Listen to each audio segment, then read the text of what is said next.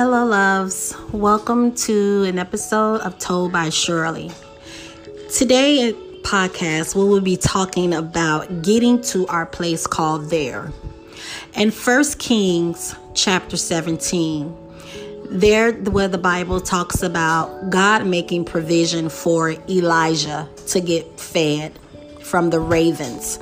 Well, in order to get that food to get fed, Elijah had to be obedient and go to the place called there, where God has had the provision waiting for him there. So, in order for Elijah to get to the place called there, he had to follow the raven.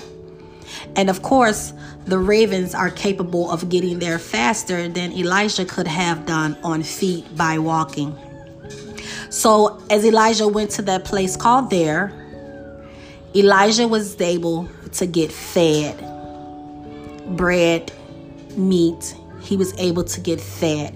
He was able to get to where God has called him to be in order for him to get what he needed from God, the provision that God has supplied for him.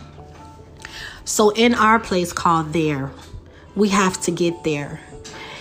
When we pray for something for God, we're asking God to do the things that we can't do. And God hears those prayers. God already made provision, and God has answered those prayers for us.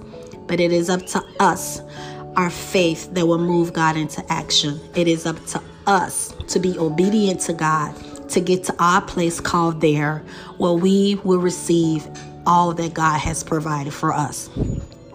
So when you need to get to that place called there, go ahead and step out on faith and get there, because God already made provision for it. Just trust and believe that he will do it. Listen to his voice and follow the vision that he has had for you to get to your place called there.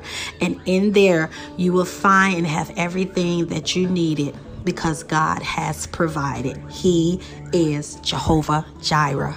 So with that being said, live, laugh, and love to the fullest. And I'll see you guys back on here tomorrow for more Told by Shirley.